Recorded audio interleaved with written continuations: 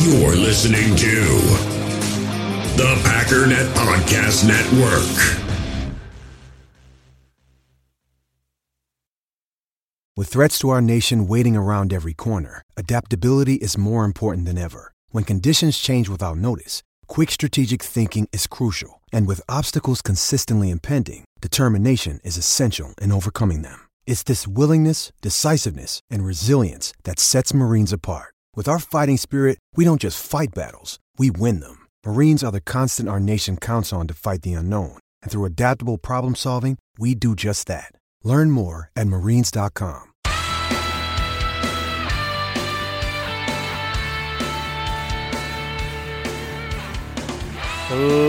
Ladies and gentlemen, welcome once again to the Packernet Podcast. I am your host and resident analyst, as always, Brian Schlipp.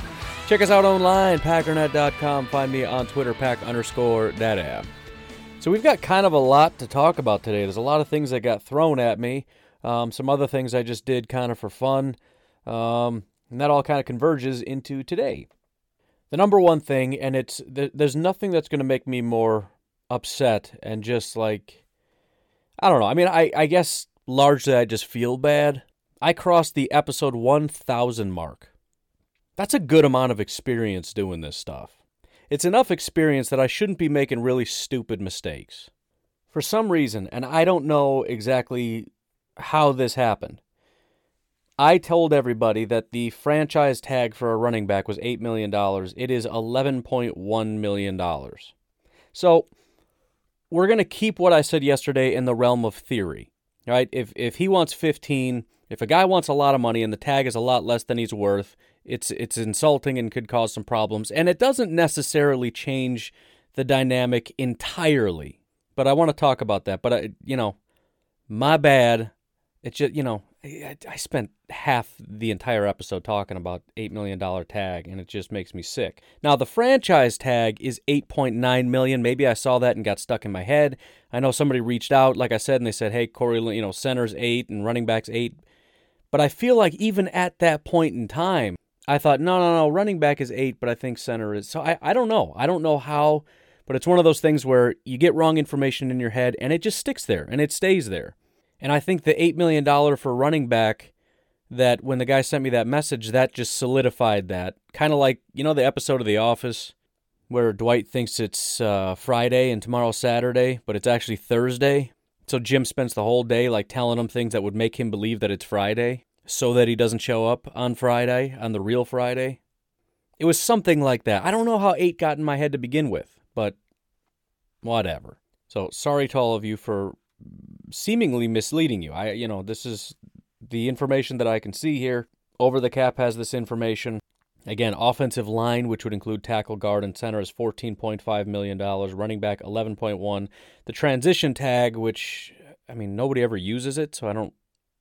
Like I said, I have to re-look things up every time to get all the details. I'm not going to do that because, again, I don't remember anybody ever getting a transition tag. I'm sure it happens. It doesn't happen, and nobody even talks about it. But somebody will probably throw a question at me, and we'll have to look at it tomorrow. Anyways, if we very quickly transition to the new number of $11.1 million, it either moves us closer or further away to franchise tagging Aaron Jones, depending on, because again, I don't know. That was my theory, so depending on how you feel about what I said yesterday, that moves us closer or further. What I mean by that is, $8 million is obviously a lot less money. If you are in the it's all about business realm, in other words, forget your feelings, this is business, not worried about the stupid locker room, I don't think, that's an overblown theory, then we just got quite a bit further away, because $8 million would be a no-brainer for a $15 million running back. $12 million is not a no-brainer. We're in the realm of, it's still a bargain for Aaron Jones based on his value. However, $12 million for a running back, period, not the best investment as we've seen through history. If, however, you're on the side of the fact that I made somewhat of a compelling argument yesterday that $8 million would be too offensive, this puts us closer in the realm of something that's possible. Now, it's still not going to be what Aaron Jones wants. If he can get 15 and we're going to lock him in for 11, that's still not great. However, we offered him supposedly, I think like $12.5 million I don't know if we ever got an official number, but it was kind of they offered him between 12 and 13 million. Like, okay, so we'll call it 12 and a half or something to that effect. Now we're kind of getting in the realm of, I offered you 12 and a half and I'd like you to take that gracefully. If you're not willing to take that, then we're just going to franchise tag you because it falls into the it's reasonable category, as well as if we're willing to pay 12-ish, then 11-ish should be reasonable. And you might ask, well, why in the world would Aaron Jones not accept that? I mean, accept the Packers' offer of $12 million, because that's more than $11 million. So there's no reason why he would sign a franchise tag of 11. Essentially, it's a case of being defiant. I'm not signing 12. I'm not signing 13 because I'm worth 15. I'm going to go out in the free agent market and make my money. If you choose to slap this tag on me, there's nothing I can really do about it. I mean, I can get super defiant and not sign the tag and just sit out the year, but I don't know if you would do that. But the point is, look, I'll sign it, and then next year I'm going to get paid. Obviously, there's risk there too, which is why the Packers would be putting him in a pretty tenuous situation. It's not as bad as 8, but it's still a tough situation because you don't know what's going to happen. Your play could fall off, injury could crop up, whatever, so you'd be tempted to take the $12 million a year offer at that point. But from the standpoint of, if you're his agent, what would you advise him to do? Write out the tag, play well. Hopefully, you kind of hope they lean on A.J. Dillon a little bit so that you don't, put too much wear and tear on your tires. There's no injuries that crop up. Play limited snaps, play really, really well, and we'll get you paid next year. So I don't know. I still think it's not going to happen. Technically, for the same reason I said it doesn't sound good for Corey Linsley yesterday, which, as the reports came out, and I don't know if this is a report in terms of there's a source involved, or if it's a report based on the information I said yesterday, which is, just taking information for what it is. And what I said yesterday was I've not heard a single word about negotiating with Corey Linsley. They wanted David Bakhtiari. They paid him last year. And there were talks about it all the time. They're in negotiation. They're talking about it. Not a single word, not a peep.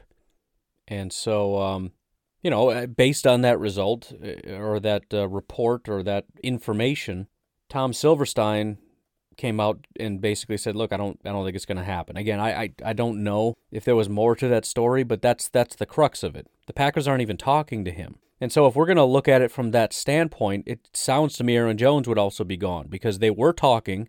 The Packers walked away from the table. And now all the news that you hear is other teams really interested in how his market is heating up. That's probably based on the fact that the Packers are away from the table. That's not an option anymore. I don't know that, but again, reading the tea leaves the same way I did for Corey, which within 12 hours came out to be the thing. It's leading me to believe that Aaron Jones is not really an option anymore. Doesn't have to be, but again, we heard about talks. We heard about they're actually negotiating. The Packers are making offers. They're at the table, and we heard the Packers walked away, and I have not heard a peep since. Maybe I missed it. I have not heard a peep since. So, yes, for those that kind of just blasted into that news, if you didn't hear, that is the report. And again, let me look at it real quick. I don't have a lot of time, but let me skim it to see if there's anything more substantive than they haven't talked. Yeah, so I'm not even going to go any further than this. The article at Packers Wire via Zach Cruz paints it this way, and I'm going to just stand on that. It says, according to Bill Huber of Sports Illustrated, the Packers and All-Pro Corey Linsley haven't had any contact since the end of the season, driving home the expectation that Linsley, a starter at center for the Packers over the last 7 seasons, will move on during free agency. So we don't really have any new information than what I said yesterday, right? Other than everybody trusts Bill Huber as an insider more than they trust the Pack Daddy as an insider. When Bill Huber says something over at Sports Illustrated, it goes across the world that this is what it is. But the fact of the matter is we all have that information, and we all have made decisions and understandings based on that information. So you don't have to change your mind. If you think that not hearing anything doesn't mean that they're not going to sign them, then you can continue believing that because there's no new information other than they haven't really talked. However, that is a big deal. When he is an all-pro football player and we are coming up to the start of free agency and you haven't even picked up the phone, there's almost no way in the world that I can see that you're making a serious effort to re-sign him. Almost no way.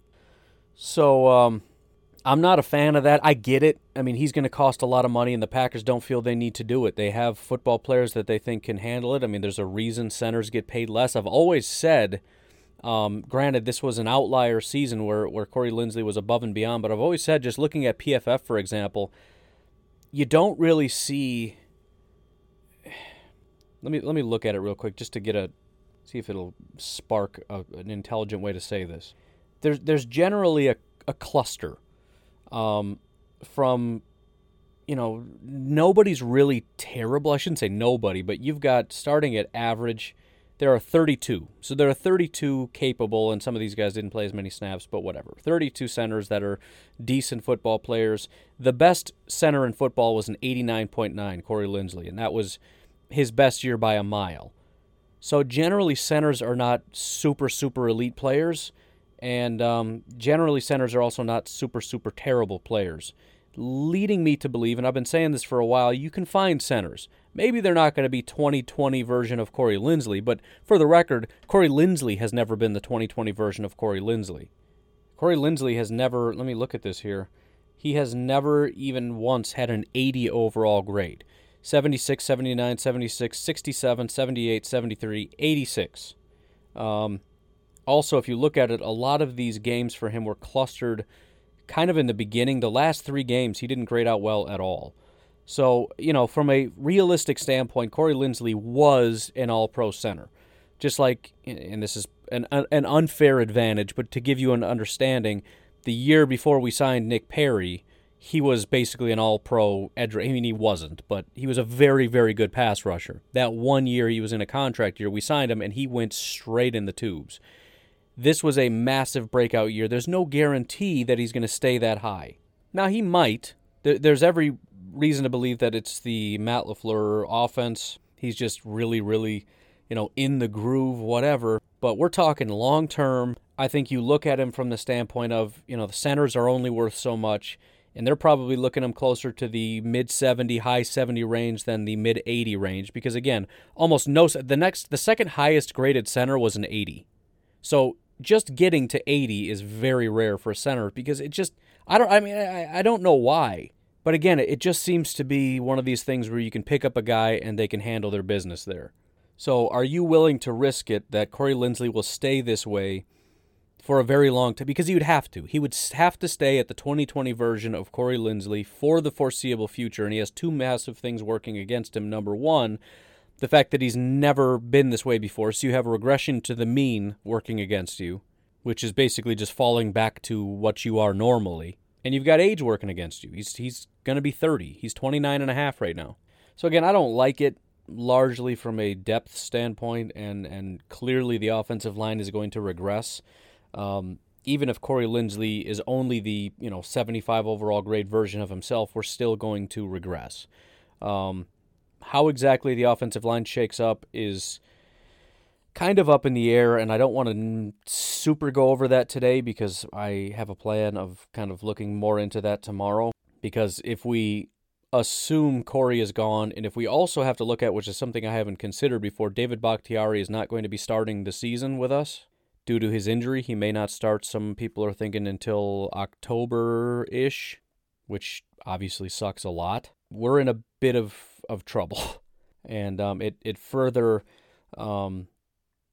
it just makes it much more likely that the Packers are going tackle, and again, they're not going to reach if it's too much of a reach, but the Packers are very willing to trade up, and so I feel like they're going to put themselves in a position to get a tackle, whether that means trading up to get one, allowing one to fall to them, or possibly even trading back to get a better value at where a tackle would be sitting. But you think about how massively helpful that could be if you draft a tackle, and if he's good enough, you try him out at left tackle, keep Billy Turner at right tackle. Maybe you move Billy Turner to left tackle because you trust him more. You put the new tackle at right tackle, and you hope things work out well enough so that when David Bakhtiari comes back, you keep the new tackle at tackle. You kick Billy Turner inside. You have Elton Jenkins inside, and we've got one other guy, whether it's Patrick or whoever, that's going to be inside. And again, this is why I don't know that tackle is the only need. I think taking several swings at offensive line would make sense. And it's not dire from the standpoint of the Packers can't survive. Lots of teams are today. If the Packers do nothing else other than let everybody walk, they still have a better football team than most of the teams in the NFL. They still have the best left tackle in football. They still have Elton Jenkins, who's a very good football player. You still have Billy Turner, who's at least a decent football player. You've got some teams that they really don't have elite offensive linemen, and some of the offensive linemen they have are really, really terrible. But again, I don't think the Packers are ignorant of the fact that a lot of the success of the season came from the play of the offensive line. I mean, if we just very simply look at Aaron Rodgers' grades. Aaron Rodgers' grade with no pressure is a 98. Aaron Rodgers' grade under pressure was a 67. Aaron Rodgers was basically perfect with no pressure. If you view a quarterback as basically a blend of their no pressure grade and under pressure grade, and the blender turns based on how much pressure you have, obviously with getting less pressure, you're going to be closer to the 98 than the 67. If you turn up the pressure, we go closer to 67 than 98, meaning his grade can fall drastically. He can go from a 92 overall football player, whatever he was, 95.8 I think is what it is, down to a 75 real fast if there's just a ton of pressure all of a sudden. And granted, some of that has to do with the speed of the offense, getting the ball out quickly, Aaron Rodgers being willing to, diagnose and maybe getting another wide receiver could possibly help. Not as much as an offensive lineman would help, but getting another wide receiver that's going to get open quickly could possibly help.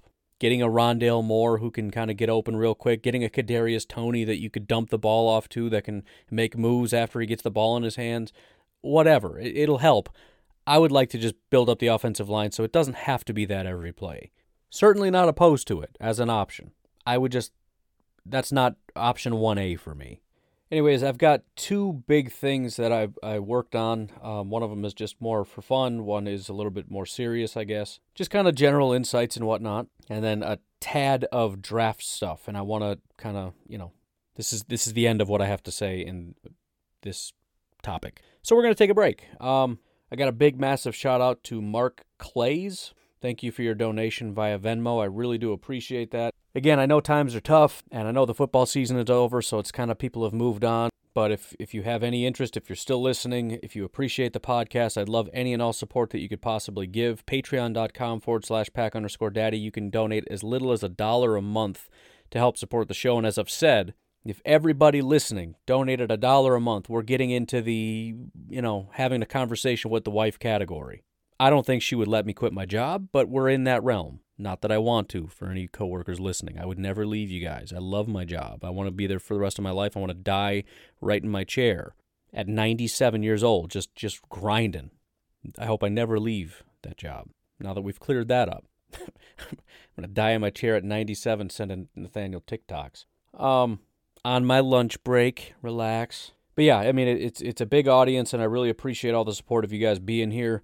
I do have ads on the show, as you might have noticed. A lot of the ones where I read it are not there. Those are the ones that kind of make a difference. The ones that kind of pop up like Starbucks or whatever, those come from our host, and it's massively, significantly less than you would expect. So it's nice, but again, any and all support would be greatly appreciated. There are other options, Venmo, etc., if you are so inclined to help out. And thank you very much to those of you who have given, are giving. I really do appreciate that very much. Again, I know it's the off season, and you guys are sticking around, and that's fantastic. And again, one of the best ways you can help support the podcast is just letting people know, spread the word, and the more we can grow this show, the less reliant I am on your $1. If that makes sense. If you can't give $1, and I understand that, find someone who can.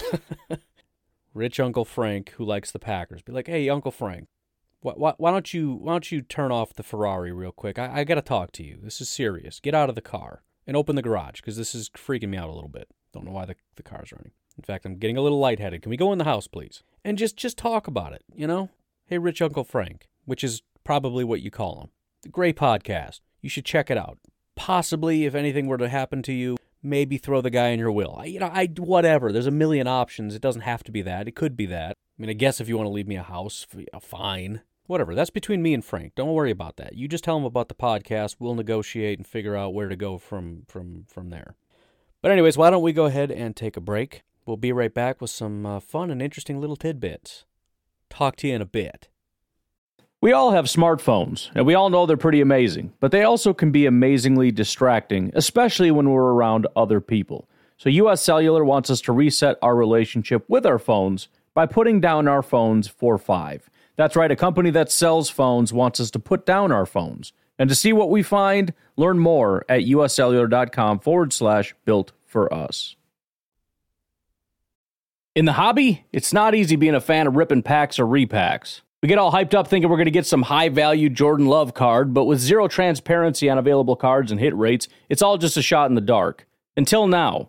Introducing slab packs from arenaclub.com, the only repack that provides real value, a complete view on all possible cards, and clear hit rates for each one. Now when I buy slab packs on Arena Club, it finally feels like I know what I'm getting. And honestly, the best thing for me and my son is the fact that we're kind of novices into this. When I walk into a card shop with my son, and a card says it costs $40, kind of just taking his word for it that that's a good value. So I appreciate the transparency on grading, as well as just getting excited about seeing what you could potentially get. Right now, you can get 10% off your first purchase by going to arenaclub.com/packdaddy. Wow, that's crazy offer. 10% off a $400 slab pack. That's $40 right there. Anyways, that's arenaclub.com/packdaddy for 10% off your first purchase. So, for some reason, the Shailene Woodley thing has popped up again. Apparently, she confirmed it, and now we're acting like we never knew that to begin with, that they're engaged. And I haven't seen a whole lot of negative things, but I do see a lot of people preemptively being angry about things that I haven't seen yet. In other words, don't you dare say anything negative about Shailene. How dare you? It's not her fault if Aaron Rodgers doesn't play well. Jeez. People need to relax. I tell you what, if I want to say a joke, I'm going to say a joke. If you don't like it, pound sand. Because I'm going to say whatever I want to say, deal with it. Now, with that being said, I decided to put this thing to bed. All right, it's a funny joke. It's kind of fun. But I said, all right, let's just look at it. How good is Aaron Rodgers when he's in a relationship compared to when he's not? And I have for all I know, he's been in a relationship every second of every day with a different person since he's been a quarterback here. But I actually, believe it or not, I did the research, found out people that he was dating. Turns out there were several other people. I also found out that a lot of these relationships went on for much longer than I thought. And I put together a list of grades based on the relationship. And I want to give you that information now. And for all the my goodness, hit me with a flippin' hammer. Don't do that.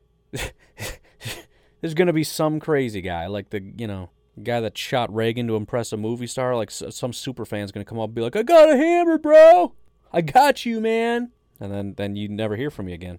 But for those of you that are the type that get very angry about it, I've got some ammunition for you, because it's officially not true that Aaron Rodgers sucks when he's dating somebody, according to my very detailed research. Does that mean I'm not going to tell a joke about it once again? No, it doesn't. In fact, the fact that people get so mad about it probably means I'm going to keep making jokes about it, because people need to relax. But I've broken it down. We've got his grades with not dating anybody, which would be 2008, 9, 10, 12, and 13. Again, very unlikely that he wasn't dating anyone in these periods, but we're just basing it on what we know. Obviously, we've got Shailene Woodley in 2020. We found out they were dating during the season. We've got Danica. Apparently, that was from 2017 through 2019. We've got Olivia Munn. That was 2014 through 2016. We've got somebody by the name of Rohrbach. Apparently, that was early 2017. Didn't last very long. So there was Rohrbach at the beginning of 2017 and then Patrick at the end of 2017. There was a lady by the name of Zohr, S-Z-O-H-R. I'll be completely honest. I know one of these people, and that was Danica Patrick. So no idea who Olivia Munn or Shailene Woodley are. But the Zohr lady was 2011. Apparently, there was a little bit of a flare-up in 2014, so there was overlap between Zohr and Munn. And that's it. Again, that's all that I know about. Starting at the bottom is Danica Patrick. Now, if you want to keep the narrative that dating somebody is not great for Aaron Rodgers, maybe what we need to focus on is dating the right people, right? I mean, it's probably best to just let it all go, but if you want to hang on to it because it's funny, Danica was the problem. In the 3 years that Aaron Rodgers supposedly was with Danica, and to be fair, one of those years was 2017 in which he got hurt, so if we don't count that, then it goes up a bit, but it's still less than the next lowest. 2017, his grade was a 79, 2018 it was an 89, and then 2019 was an 83, which obviously was not a very good year, and is the year that we mostly blame Danica Patrick for.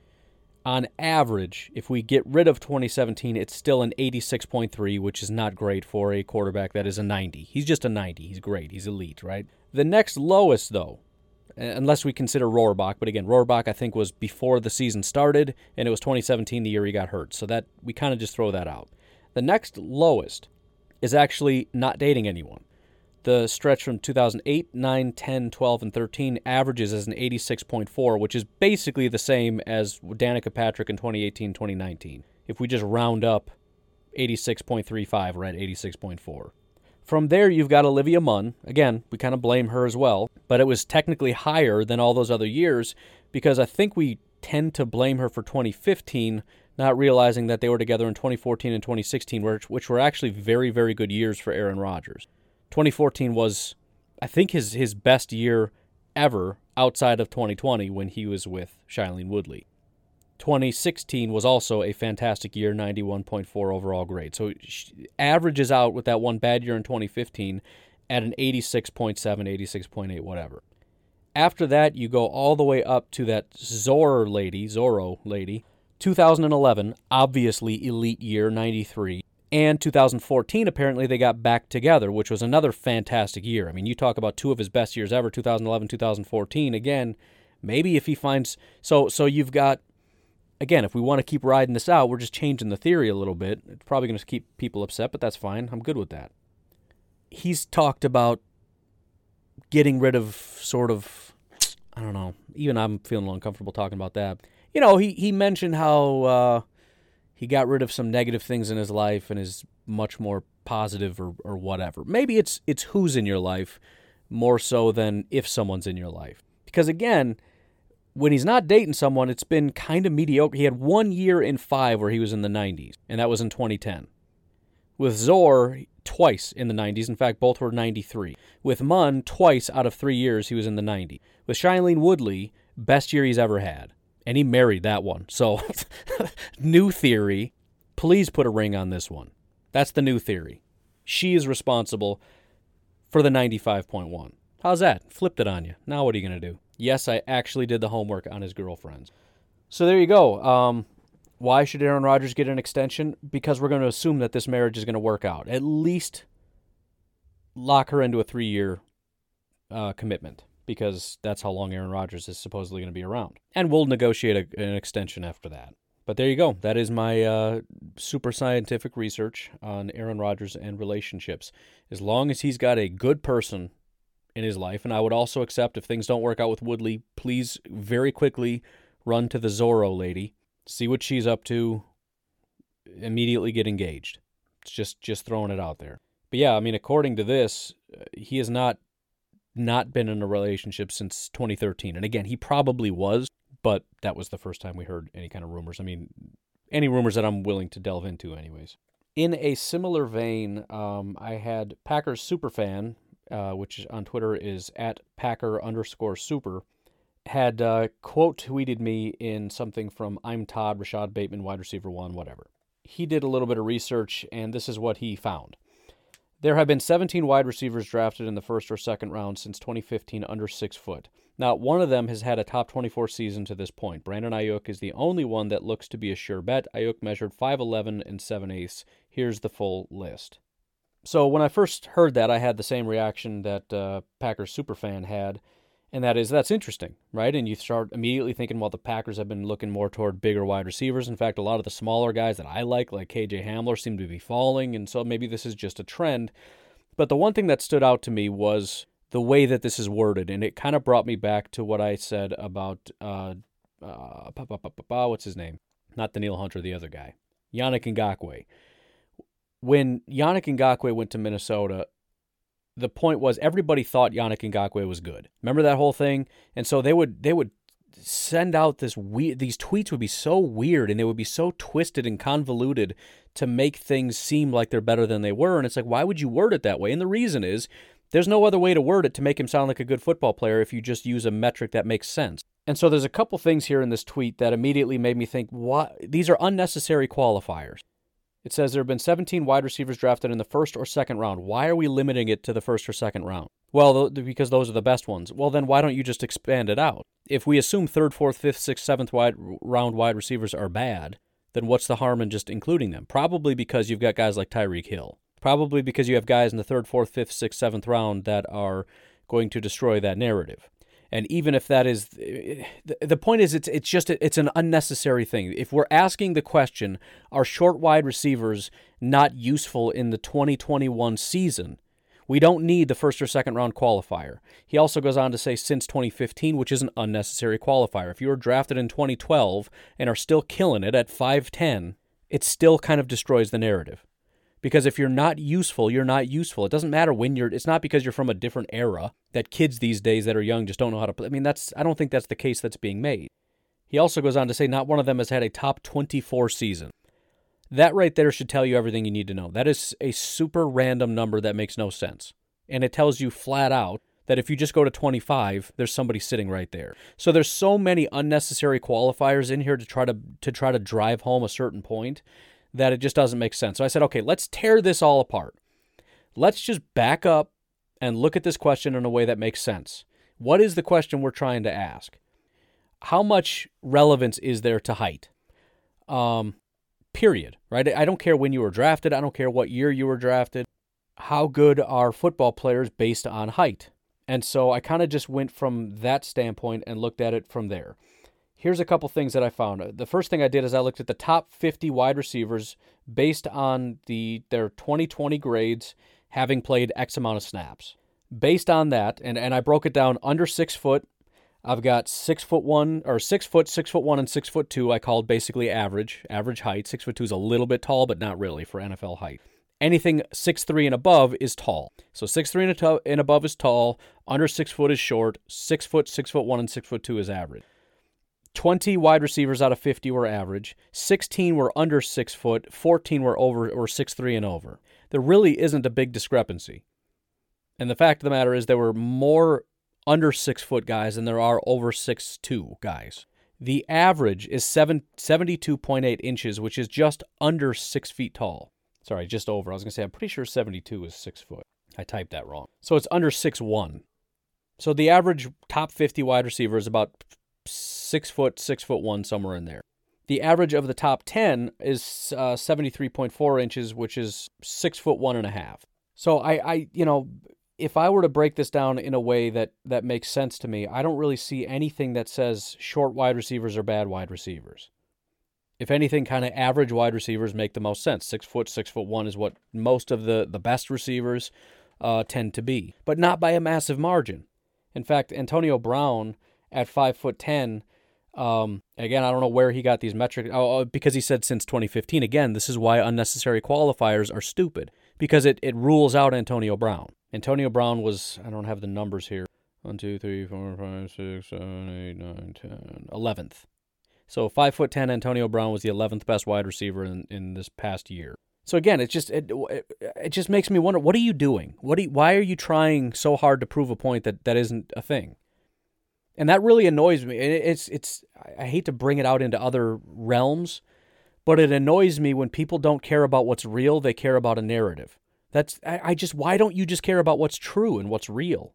I believe that tall wide receivers are, the wave of the future. I believe that short wide receivers just don't make it anymore. And so I'm going to keep twisting the data until it comes out right. And then I'm going to believe that I'm right. And I'm going to tell everybody that my theory that I thought was true is true. Why are you doing that? I can't wrap my head around that way of thinking. And you see it 24 hours a day, especially in the political realm. People will do anything and everything they can to twist reality until what they believe is true, rather than just looking at the information saying this seems true, or looking at the information and saying, I don't know that that's true. How dare you? We're being told it's true, so obviously it's true. Yeah, but I'm looking at it. It doesn't appear to be true. Why? Why do that? Same with the Yannick thing. Like, why don't you just say what's true? The guy's not good anymore. But again, That works to my benefit. People say crazy stuff, and you can choose to listen to it or not, or you can just come here, and I'm just going to tell you what it is. Maybe I'm wrong, maybe I'm misinterpreting things, but I'm not going to do that. I have no interest in twisting things to prove a point that I feel like should be true. I can never understand why somebody would do that. This is the way the world should be. Okay, what does that have to do with anything? That's a useless way to think. That's not what it is. I mean, we're talking about absolute things, right? I'm not talking about things that we can change. You know, I'm an alcoholic, but it's useless to think that it should be something else because that's not what it is. No, I mean, you can change that. But there are certain things that just are. There's information that's right here and you're deliberately twisting it because you want something else to be true for some random reason. It's so weird to me. I don't know. I don't understand. And somebody put a lot of work into that. I mean, I hate to just dump on the guy. I'm just confused. Can somebody enlighten me as to why? I mean, if your brain works that way, can you please reach out to me and explain to me how your brain works? I'm fascinated. I'm beyond fascinated that somebody would spend that much time twisting reality to try to prove a point that isn't true. And you have to know it's not true because you keep seeing things that conflict with it. And rather than your brain saying, oh, nope, theory's wrong, you just find a way to dismiss that so that you're right. What is the point of this? What have you accomplished? There are more good short wide receivers than tall wide receivers, and almost as many short wide receivers as average height wide receivers, 16 compared to 20. So what are we talking about? Now, if you have different information, that's fine. I thought it was interesting because you do tend to see teams moving in the taller wide receiver direction. You do hear the Packers talk about liking and wanting the bigger wide receivers, the big slot, the big everything. Similar to how you see defenses move more toward bigger defensive linemen, including the edge rushers, right? You're seeing seemingly less production from the smaller speed bend guys and more of a move toward the 260, 270-pound edge rushers, the power guys that can set an edge, as well as just bull rush you straight back into the quarterback.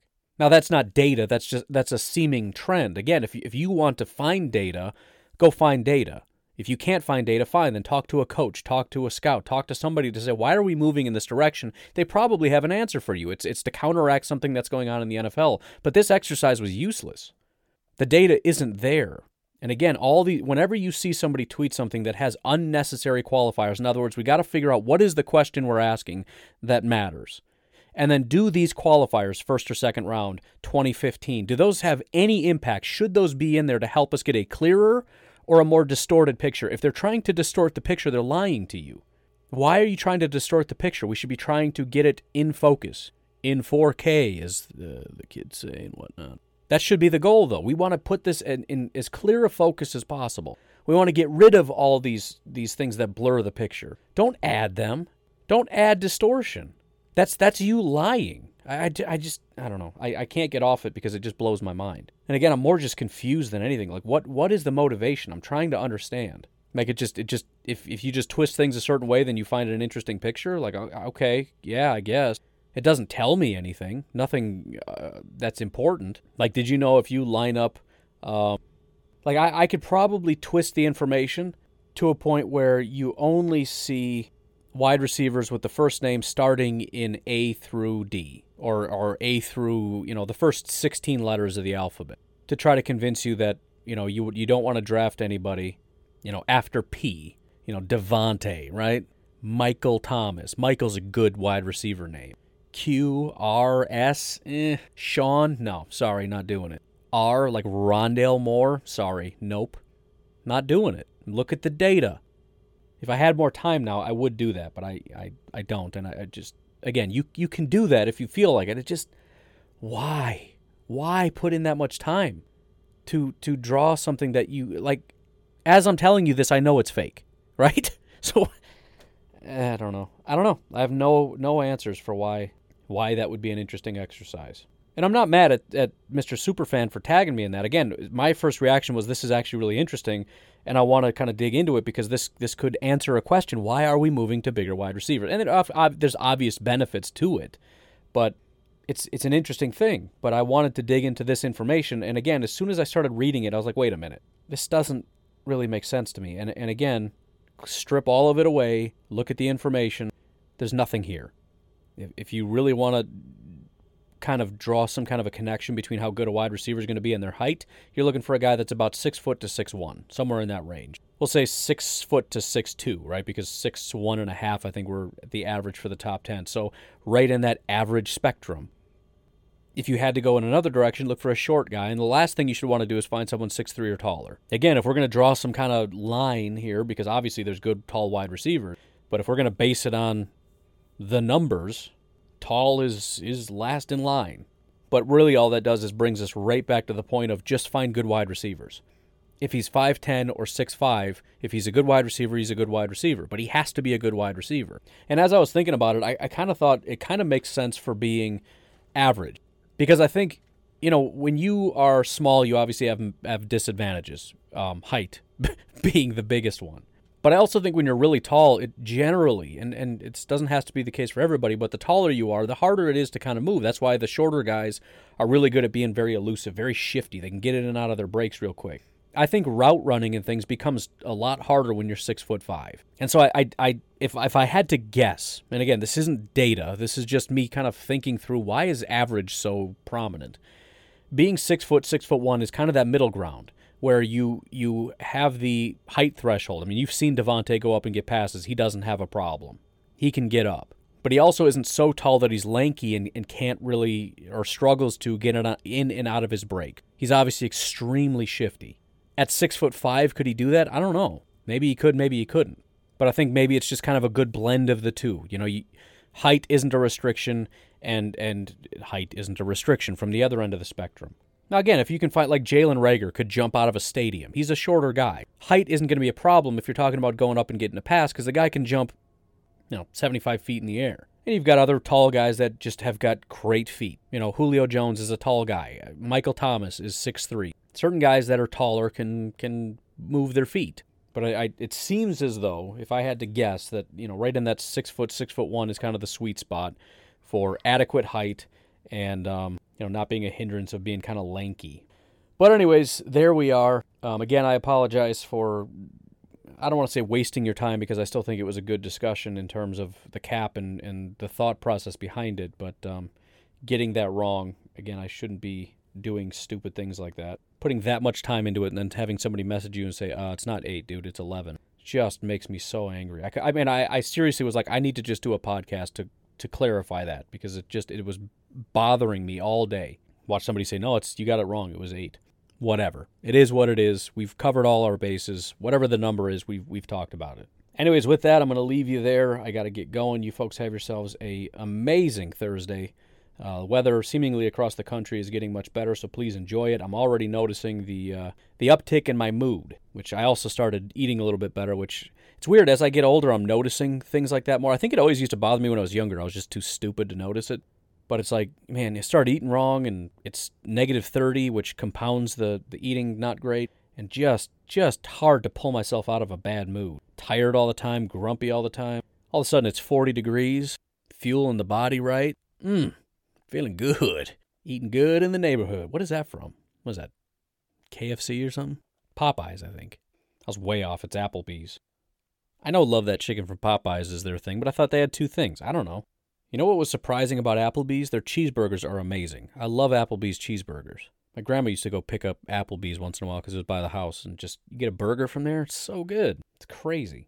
Also, speaking of cheeseburgers, I think I've mentioned this before, but if you're in the Milwaukee area and have not had a Solly's cheeseburger, you got to do it. The only reason I bring that back up is, Barstool has got that thing where they're saving small businesses. I recently found that Solly's was on that list, which makes me sad to think that they almost went out of business, but it's really exciting to see that Portnoy jumped in to intervene and give them some money to keep them afloat, because that is a fantastic little establishment, man. Go in there, get a Butterburger, and you got to get a shake or a malt or whatever it is. It is the best. Oh, it's unbelievable.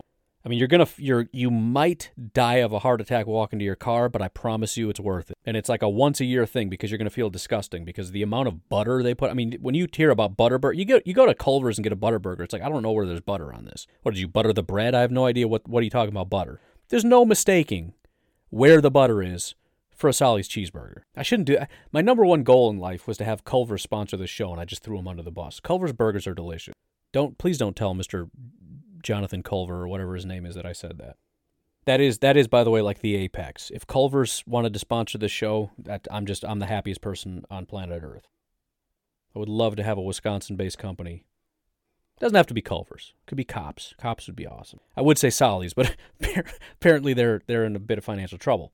Maybe throw me some of that Portnoy money. But anyways, yeah, you got to go check it out. I mean, literally, it's like a pat of butter on the burger. I mean, there's so much butter, it doesn't exactly all melt. I'll say that. But you get one of those shakes, and it's one of those things where, it's in like the metal thing that they mix it in. They don't bother to pour it in a cup. They give you the metal thing and a cup, and it's like, there you go, there's your shake.